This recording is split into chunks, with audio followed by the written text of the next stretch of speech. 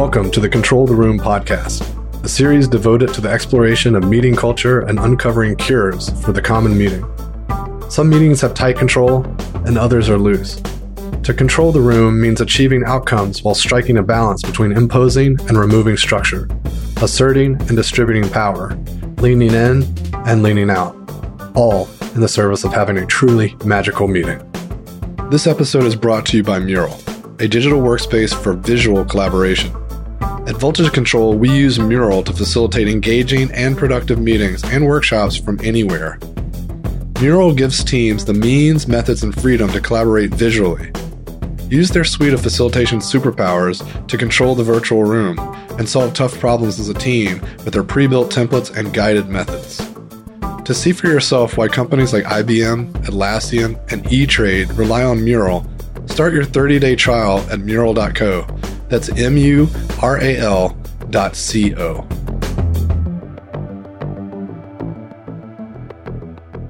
Today, I'm with Tyrone Smith, Principal Consultant at GoIn LLC. The world is moving fast. GoIn can help you move faster. So excited to have you on the show today, Tyrone. Thank you, sir. Good to be here. Excellent. So I guess for starters, would love to hear how you got started in this work that you do. So I'm from Pennsylvania. My father used to be a police officer. He retired from the Pennsylvania State Police. And so when I was in 1985, graduated from high school, I knew I was going to college. That summer I graduated, I worked at McDonald's. Stank. The following summer, the police chief came to me and said, "Hey, I got a position." Very small town, by the way. I got a position. You interested? Now, I'm a track and field guy for a very long time. I was a state champion runner in high school, hurdler, as a matter of fact. And I was like, sure, because it kept me close to my dad. All right. It gave me a way to connect with him. I did that for about 4 years on and off through college. I'd got some leadership roles in undergraduate school, and that introduced me to a different way of thinking about the world. I decided I didn't want to do police work anymore, and I started working with kids, and I was utterly fascinated with what was happening with these children's lives. Went to graduate school at Howard University in 1993, and I came in about halfway through the first that year. So I came in the winter. They had no more money, so I needed to find a job. And I went to work because I had worked previously with kids, went to work in a psychiatric hospital. And I saw things in community meetings that I did not quite understand. And so that following fall, I took a class with a professor, Dr. Leroy Wells, brilliant man, PhD in organizational dynamics out of Yale. And he did some stuff on the board. It was a group dynamics course, and he did some stuff on the board that just blew my mind, because it was the same kind of dynamics that he was describing I was seeing every day when I was working with these kids. And what I came to find out is that those basic systems that we are all born into, either healthy or unhealthy, known as our family, replicate themselves in organizations. And out of that, I started working with kids a little bit more, but I moved away from working with kids in about 2000, started working with organizations. And it was still the same dynamic that I was seeing working with those children in different formats, with their families in different formats. I was starting to see in organizations. Now, there's a caveat to that. And that is, I hate when people say, we're like a family here, because my family might be screwed up and yours might be great. So we're dealing with two different kinds of family systems. But I understand why people want to do that, because they are using their group of note, the one that they grew up with. Out of that, I started dealing and working with more sophisticated organizations. I had an opportunity to work in New York City with At Home Box Office as a vice president for organizational effectiveness there for about a year and a half. And since then, about 2009, I've been working in the Department of Defense and the intelligence community, working with senior leaders, helping them think about strategy, think about innovation, thinking about growth, thinking about what's happening in the world, and how do they manage their organizational designs to execute against value. And that's what I've been doing since 2009 with the same organization. It's great. I'm having a ball. Even in the pandemic, actually, our work is even more important now because of the pandemic than it was probably before the pandemic, because the world is changing. The director of our agency says that if we come back in, God bless, and the creek don't rise, in March of 2021, and we are doing the same things that we were doing in March of 2020, we will have lost. And so that's where I come from. Incredible. It's great to hear all of that. And, as I listened and thought about just the impacts of COVID on organizational development and even just behavioral elements of teams trying to relate to one another and in meetings in general, much less now that we're kind of thrust in these new environments. So I'm curious what you're seeing. What's some low-hanging fruit that people could start to think about? I'm sure there's some little things that they can do if they can't afford the big smart folks like yourself. Yeah, be present, which is probably the most difficult thing, to be present for one another. I'm working with a group right now of really smart people, and one of the gentlemen that your audience may know, his name is Tristan Comer. He wrote me and he said, what happens if I get somebody's name wrong? If I mispronounce somebody's name? Because this group that we've been working on has been looking at the Black Lives Movement, race and racism, and we've been thinking about that. And he said, what do I do if I get that? Is that being racist? I was like, no, that's not.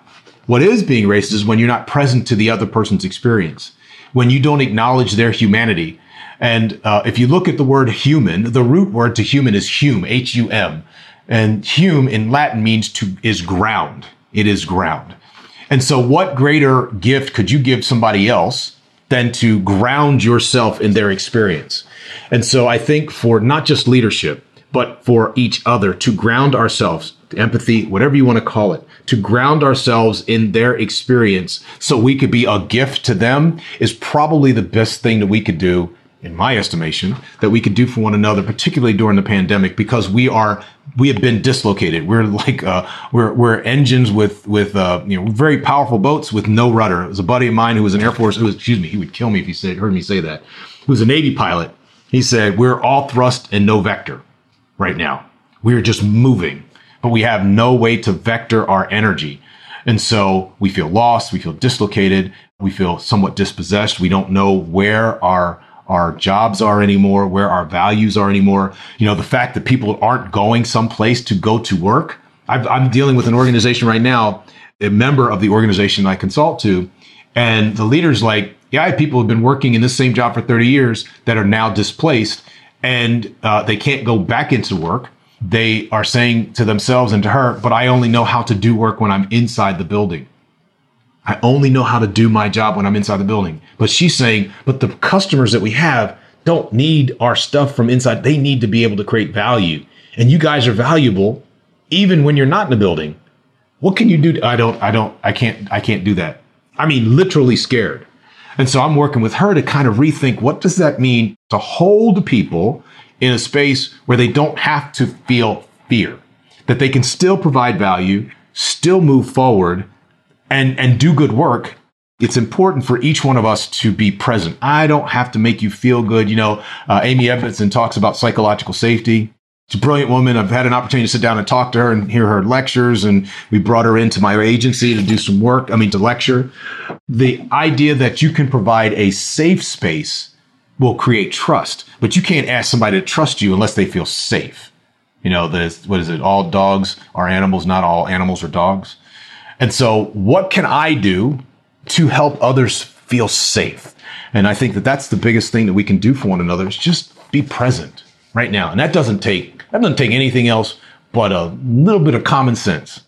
I want to talk a little bit more about the humanity element of human and Hume. And, I think before the show started, we talked a little bit about our duty as citizens and how this work that we do could be applied in a much broader scope and a more macro scope. So I'm curious to hear how you're thinking about just citizenship and then, kind of being there for the broader community. Thank you. I belong to an organization known as the A.K. Rice Institute. I'm on the board of that organization. And the A.K. Rice Institute studies social systems. And one of the ways we study social systems is we go the layer below how we would normally think about social systems. In other words, like who talks to who, when do we meet? But the layer below that is, how do we understand each other? How do we, become a part of each other's lives? Kind of an unconscious level.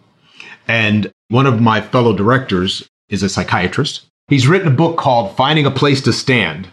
And in that book, he talks about citizenship.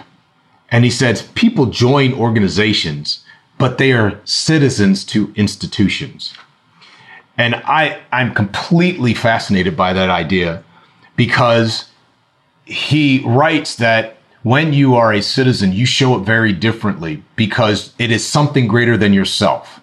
When you're a member of an organization, you are bound by the tasks, you're bound by the resources, you're bound by your role of getting things done. But you join an institution, think United States.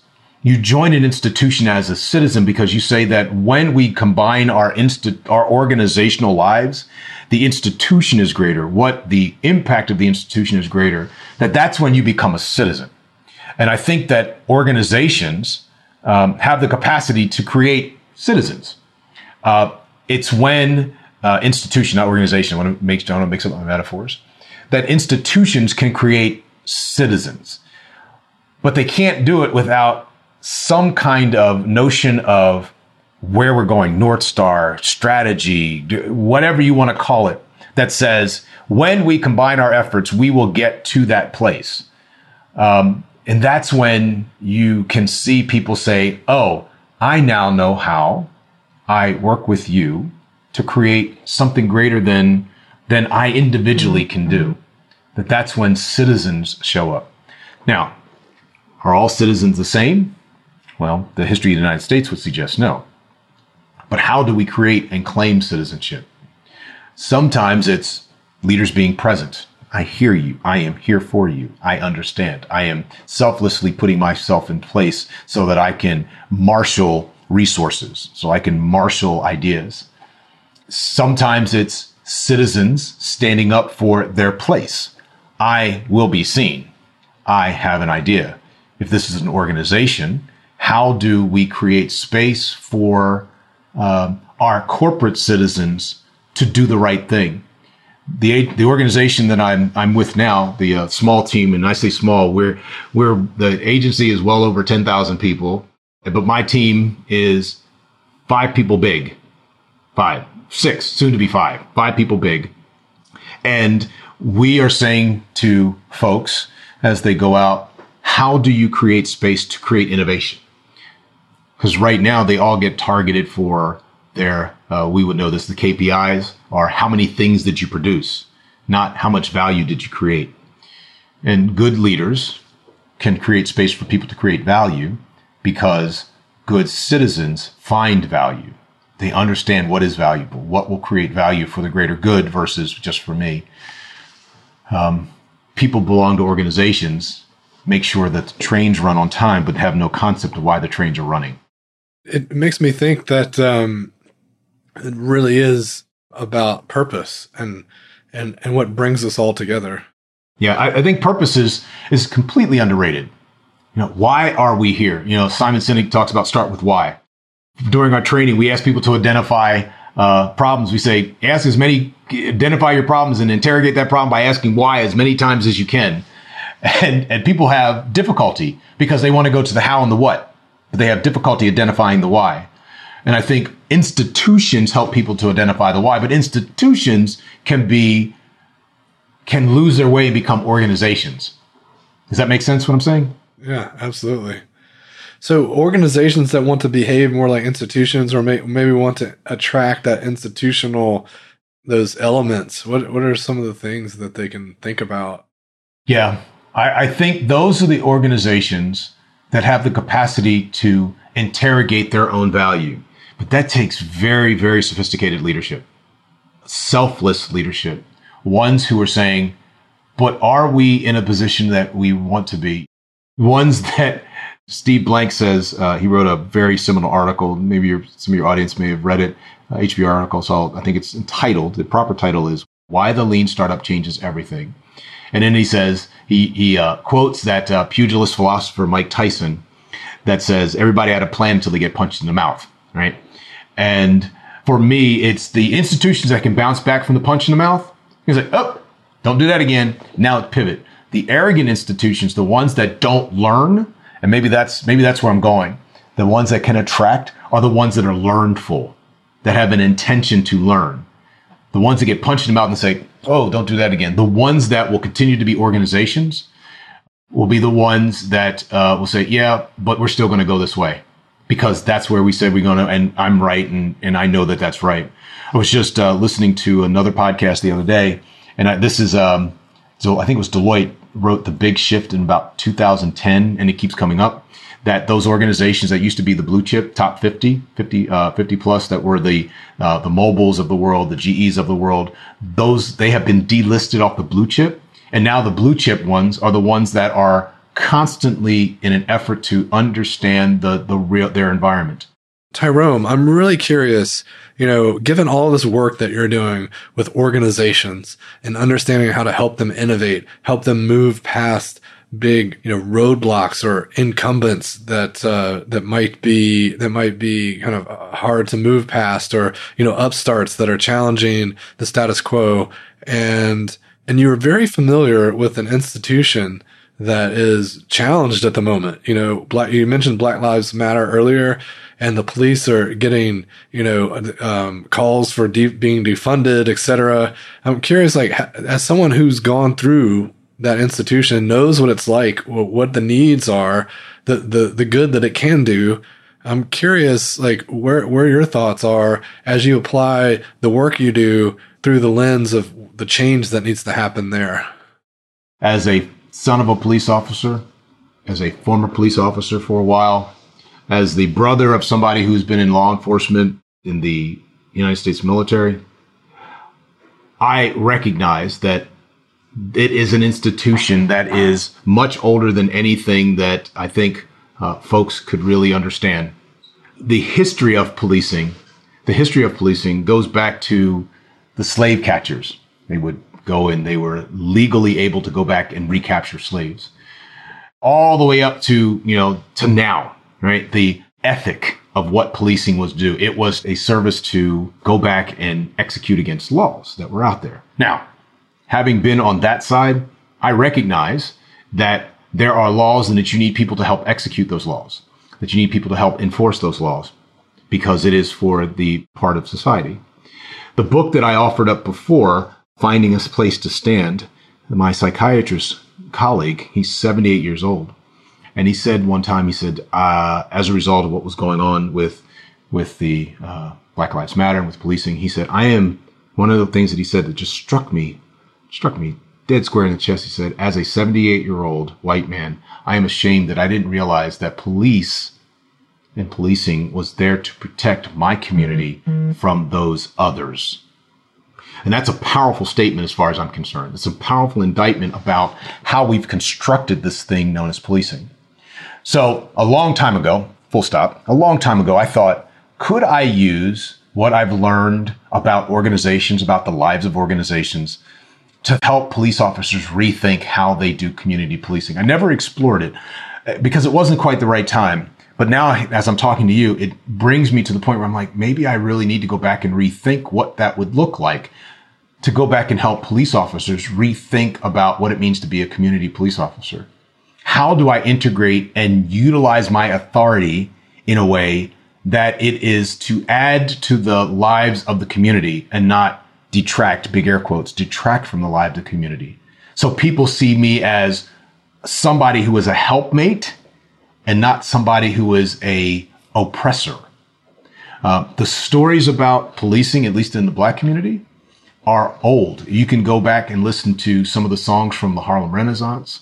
You can go back and listen to the poetry of the Harlem Renaissance. And they were talking about brutality way back there. And so it is a hard problem. It is an institutional problem. It is not an organizational problem. It's not about the police. It's about the institution of policing inside the larger institution of America. And I think the work that I do to help people solve these hard problems, to ask the problem to be solved, is possible. You can actually do some brilliant work. I've seen people do brilliant work and come to some realizations and change their minds by asking these very simple, and I mean truly simple. I've thought about starting a podcast, and my podcast the title of the podcast was, can I ask you a question? Because I believe simple questions lead to complex insights. Yeah, let's unpack that a little bit, because I do feel like questions are the facilitator's superpower. So what are some of your favorite questions or the questions that you find typically will lead to some of these complex insights? So when we work, my colleagues and I, when we work with organizations, we're trying to help them create a product, rethink a process, maybe do even to the point of doing a reorganization. This is my everyday life. We ask four, and we just developed a fifth question. And the questions go, what problem are you solving? Right? Just plainly, what problem are you trying to solve? For whom are you trying to solve that problem? To do what to solve that problem? How will you know that you're on the way to solving the problem? And what's the one thing that the problem would really, really get to?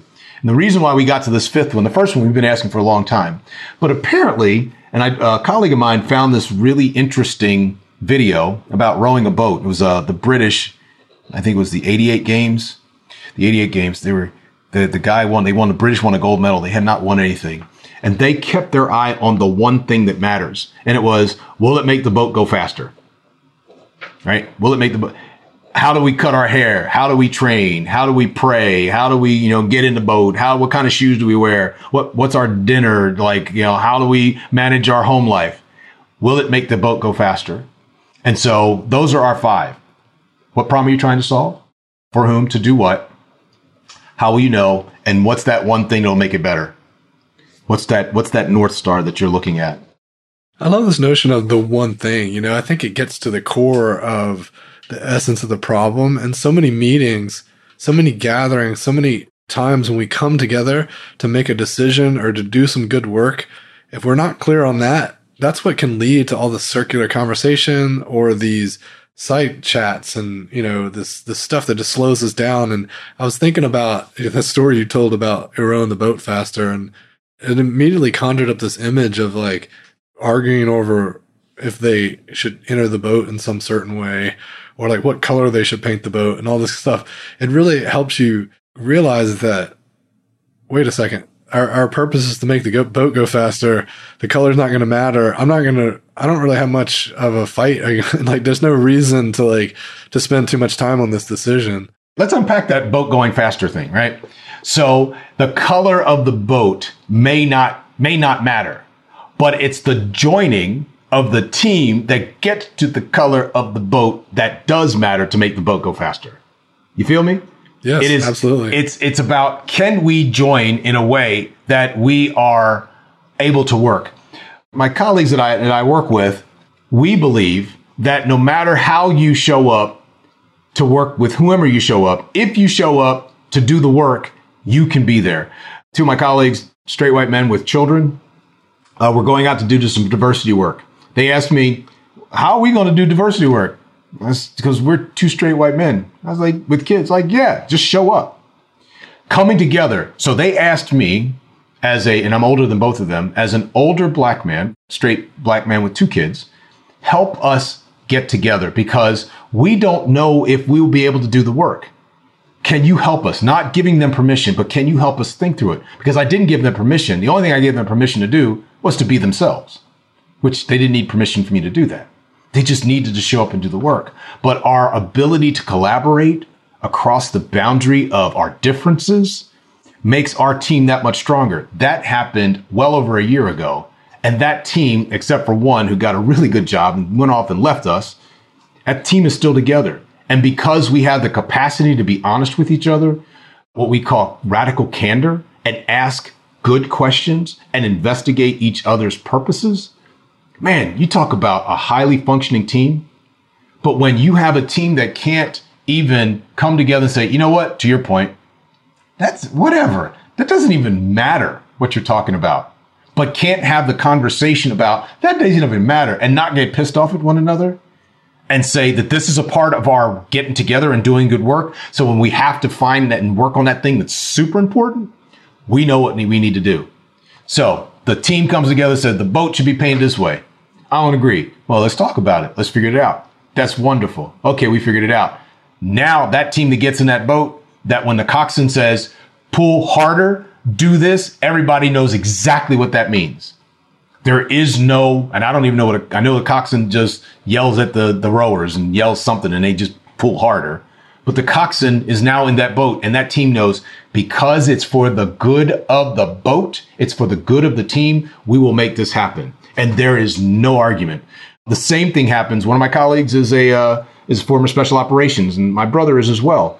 When you are 6 deep and you are miles from anybody else that can provide support, and the only person you have to depend on is the other 5 dudes on your team, you dadgum sure better make sure that you can come to some coherence about what we're here to do. Because if you don't, that's life and death. That's not just what are we going to eat tomorrow for lunch. Yeah. I think there's a lot of interesting ritual and training for special operations around trust in your fellow officers. And because when it comes down to in the moment, it's life or death. I mean, that's ultimate trust, right? Like we can't have any micro kind of guesses or take a moment to be like, well, maybe. It's like, nope, you got to be 100%. I'm curious about this idea of ritual and which rituals do we keep and which rituals do we let go of? That's right. Which ones serve us and which ones get in our way? And here's the thing. I think you were talking about our organizations that reinvent themselves versus the ones that are just, maybe overly dogmatic and can't let go because maybe something served them for years and years and years. And I think that's the ritual that stifles us. But when we can create ritual that is adaptable, we can move beyond it. Also, I would argue meta rituals too, like rituals that are designed to be flexible by nature, right? Yeah. And as you're saying that, the power of ritual is to help us manage transition and uncertainty, right? That's why we have ritual. That's why people salute. In your military, they salute people because it helps us to manage the transition from an uncertain place to an uncertain place. Well, an uncertainty is a certainty. And so I don't know what's going on, but at least I have this to stand on. It's our bedrock. This right? makes sense. Exactly. But I love your idea that if your rituals aren't adaptive to the context in which they live, you are at risk. And the context is ever evolving, right? So we don't know what it'll be like on tomorrow or the day after. Absolutely. I think that folks who say, I don't recognize this doesn't make any sense to me. There's a sense of the dinosaur. I don't want to be that cavalier, but it's, are you paying attention to what's happening around you? And if you're not paying attention to what's happening around you, are you going to be around to influence it and to survive in it? And it doesn't mean that you don't continue some of the things that give you salve and comfort, right? But you need to be able to say, this is no longer in the service of the work of us accomplishing the task. There are stories about when people walk into manufacturing facilities and they, the whole Lean Six Sigma, when they try to do Agile and they say, well, why are you doing it? Well, that's just how we do it. Well, what happened if you cut that out? Well, I don't know. I would submit to you that it has 2 pieces. One, there's a technical piece to it. I don't know because they really don't know because they never took it out. But the other part is an unconscious and kind of meta, which is, but if you cut that out, I don't have any more value. I don't know what I'm supposed to be doing now. And I think that freaks people out even more. I think, as a matter of fact, I think that that's the bane of what we see as society today, is that if I am no longer in that space, am I important? And that is scary. Yeah, it's that fear of irrelevance. Oh my God. Yeah. And if I am irrelevant, am I important? Do I really exist? I mean, this is existential stuff. I mean, I get it. But having people rethink their value, I think, is the purview of good facilitation. It's the purview of good consultation. It's the purview of good coaching, right? Helping people recenter and find themselves in terms of value, how they create value. It's an incredible piece of work if you can do that for folks. Yeah. And, I think it's maybe not only helping people become reflective of their own value, but also providing space where people can provide value outside of the thinly drawn lines that you've carved out for them to create value. So if we open it up and we say we truly become inclusive, people talk about diversity and inclusion, but if we were to be truly inclusive, then we're allowing people to color outside the lines and to provide value in ways that we never anticipated. And then therefore they see the road to providing more value, even if their current value is disrupted. It's interesting that, Doug, that you say this, because in the training we do, we talk about Frank Gehry. They'll follow with your first idea. And we use the example of the Weatherhead School at Case Western University. And this looks like just a plop of steel and glass and brick, and how he came to that. And so not so much about Gehry, but about architecture, right? How do we create architectures, human architectures, that people can find space to exist? I'm not an architecture student, but I'm fascinated by this idea of creating, architecting, designing space so people can find space. And I think that our institutional architectures are so rigid because of ritual, are so rigid that when people ask for space, the institutions rebel against space. Now, if you follow the line of this conversation, let's follow it back about 10 minutes, and that's what policing does. Policing manages space, because if you don't stay within your space, I have, Ty Smith, my dad, Eugene Smith, have arrested people and taken them to jail because they violated the space, the architecture, the social architectures of the institution. And I think what good leadership does, what good facilitation can do, is help people to explore and interrogate that space so people can find space, find their own space, and say, I belong here too. Now, the question then becomes, do those who have constructed the space want other people to be included in the space? I don't know. Yeah. That's the thing, I think, is to make that shift between just having minions versus having citizens, like you were talking about, making sure that when we look at the space we've created, that we give people the opportunity to self-identify as to how they exist and how they bring their best selves to the space. It's interesting when I think of facilitation as a meta role where leaders start to adopt facilitated leadership styles. That's exactly what we're talking about. I love this notion of making constituents feel more like citizens. I love this idea of like shaping space. We may take the raw space that we've already have allocated and we might carve it up in interesting ways. We may ask our citizens to help us make sense of the space so that we can carve it up in a way we can co-create the decorations for that space so that it's more inviting. It's easier for them to understand. I love how this conversation was like not very facilitator focused, but there's so many themes that apply to facilitation that is very clear to me. So it's interesting that you say that, Doug, because the metaphor then applies. I think that what you're offering up, the metaphor of the facilitator is architect, right? Mm-hmm. Yes. In fact, facilitators are the architects of meetings. They're also the producer and the constructor, or they're in the meeting live, but they have to plan. I would say 90% of the facilitator's job is the upfront work before the meeting happens. And, we have this belief at Voltage Control that, whether you call yourself a facilitator or not, or you have facilitator in your title, if you invite people to a meeting and you're hosting that meeting, you are facilitating that meeting, whether or not you're intentional about it or whether or not you're applying any craft to it, you're still facilitating. And so our goal is that everyone starts to understand that more deeply, and meetings in general become more pleasant to attend and more productive. Well, let me turn it back on you just a bit. So if that is the case, that you're architecting these experiences, what is the role of the facilitator in these architected experiences to help people find their authentic and authorized voice?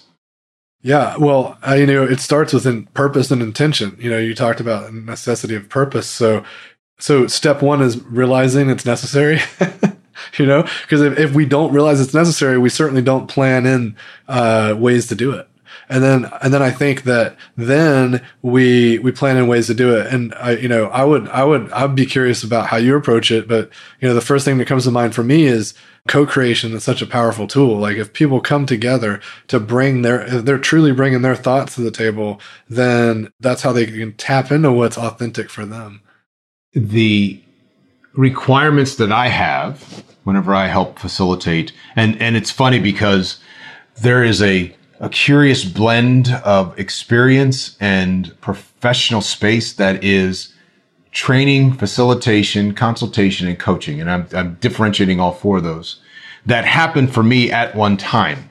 It is not very clean. It is like Bruce Lee and Jeet Kune Do, where you take a little bit of this and a little bit of that, a little bit of that, and you flow like water and you find people where they are. I think for me, in fact, I know based on the training I have about group relations, you manage the boundary, time, task, and territory. Like, what are we here to do? And the answer is in the room. And you're helping people discover that. The answer is always in the room. That they've come to this space, this sacred time, space, location to do some work, and the work is in here. My task is to help them discover, to co-create. In a process of discovery, they go, holy, that was real. What the hell just happened? Something happened in that room that I want to get back to. I know I'm always successful in a true facilitation when people go, they'll come to me a year later and like, you know, that thing that we talked about? I went home and I talked about it with my husband, and it changed my life with my spouse. It changed my life with my wife. It helped me have a different kind of conversation. It could have been about how to build a bridge, you know, but the way that we got to that space of how to build a bridge and asking real questions, that the architecting of the experience helped people really think about themselves and their relationships differently. I think that's beautiful. You know, whenever we can truly tap into something authentic and something personal when they bring it into their personal lives. Because the reason they do that is because it feels natural, right? Because it already tapped into that space. So honestly, I think that's where the real work happens. When we can get people into that feeling of being human, they're going to do amazing work. And, I think there's a really awesome, there's so many tactics and ways to do this, but I don't know if you have some favorite tools, but one of the tools that I'm a big fan of is authentic relating. I think if we really want people to tap into who they are and to connect with people on that level, using some of those games and tools can be a nice way to prime them before we get into some more specific work around, here's this problem we're trying to solve. Let's get them in the mindset first and then flow into the work. It's interesting. When I did a lot more, we're talking, my oldest boy is 17 now. And so 15 years ago, I used to do a lot more stuff when I would have, games and this, and it's powerful and it works. I am always curious about how the people that I work with, because I get a chance to work with senior leaders in organizations about this stuff, would they be willing to play games? And games are truly important. I mean, don't get me wrong. For me, in the moment, I do the work with them about the thing that they came to do. This may sound harsh, but I punch them right in the face with it in a loving, caring way that is like, what are you really trying to do? Because what I heard was this. And part of it is my training in this idea of group relations and how we do our work, how I've been trained to do the work over the last 25 years and blah, blah, blah. But really getting people to be hyper focused and go to where their affect and their intellect meet. Now, that might be in terms of getting them to write, getting them up on the board, getting them to talk, getting them to move. I will say this. It is not that I don't trust games, because I do trust games. For me, it's more important to get up and touch the walls. Touch the walls. Get up out of your seat, move your body, find yourself in space. Where are you in space? Because where you stand and who you stand next to and how close you stand to the task that we're supposed to, and literally how close do you stand to the work that if it's on the wall, how close do you stand to that, is telling about your relationship to what you're trying to do. So the games for me and the activities like that is about helping people create relationship to one another and relationship to the work. How close do you really, really want to get to doing this hard stuff? It's funny, 10 years ago, I did an offsite, bunch of senior leaders, and I said to them, I don't even remember what they were working on, but I do remember that I said to them, be prepared to do the hard work of the soft stuff. Because it's that soft relational work that people dread. Yeah, I mean, earlier you talked about how people struggle with purpose so much. And I think it's because it's softer, it's squishier, it's like comes from the heart, not from the muscles, Amen. Amen. And now this is a horrible metric, but when we're doing like diversity work, and if nobody cries, that means they ain't doing the work. That's a horrible metric. I've been thinking about that, rolling it around the back of my head, but I offer it up because if you are intending to do work around race and all of the impactful stuff that go along with race, or if you raise it up, not so close, but maybe it's even a product that you've spent your life's work on, that you have become the professional at, and somebody says, I love you, you're a great human being, but that product doesn't exist anymore. It doesn't, we don't need it anymore. And if people can't connect that, we will say, you are not your job, but that is almost impossible, right? Your limbic system won't disconnect from your neocortical system, your thinking system. And so when you have gotten it down, the whole work on behavioral economics and how people are incredibly tied to what and who they are and how it makes them feel. If you come along, your director comes along and says, the director of your organization will say, we're out of that business. And you don't feel something, you don't know what that means, or your business is at risk and you don't feel something, you don't go, okay, well, then we'll just figure it out and I'll just move on. I'm not buying it. We can't do it. We're human beings. Tyrone, I couldn't agree more. I once heard, I can't remember who to attribute the quote to, but it was something along the lines of a man will never admit a truth if the truth would jeopardize their livelihood. So there are things that we're going to hold steadfast, even in the face of like evidence that the contrary is true. And it's so important to face those things head on and getting teams to a place where they can dive into the work. And, it's like, what are those unspeakables that we need to embrace? And so it's been really fun chatting today. I love that we touched on so many things related to facilitation that facilitators can kind of chew on at an almost meta level. This notion of people being citizens and how can we elevate their status so that they feel like they're part of some of a whole, that they're potentially even creating this thing that's bigger than themselves, and how we can be aligned to purpose. Really amazing stuff. I love the work that you're doing. I'm sure listeners are going to want to know how to reach out to you, how to connect.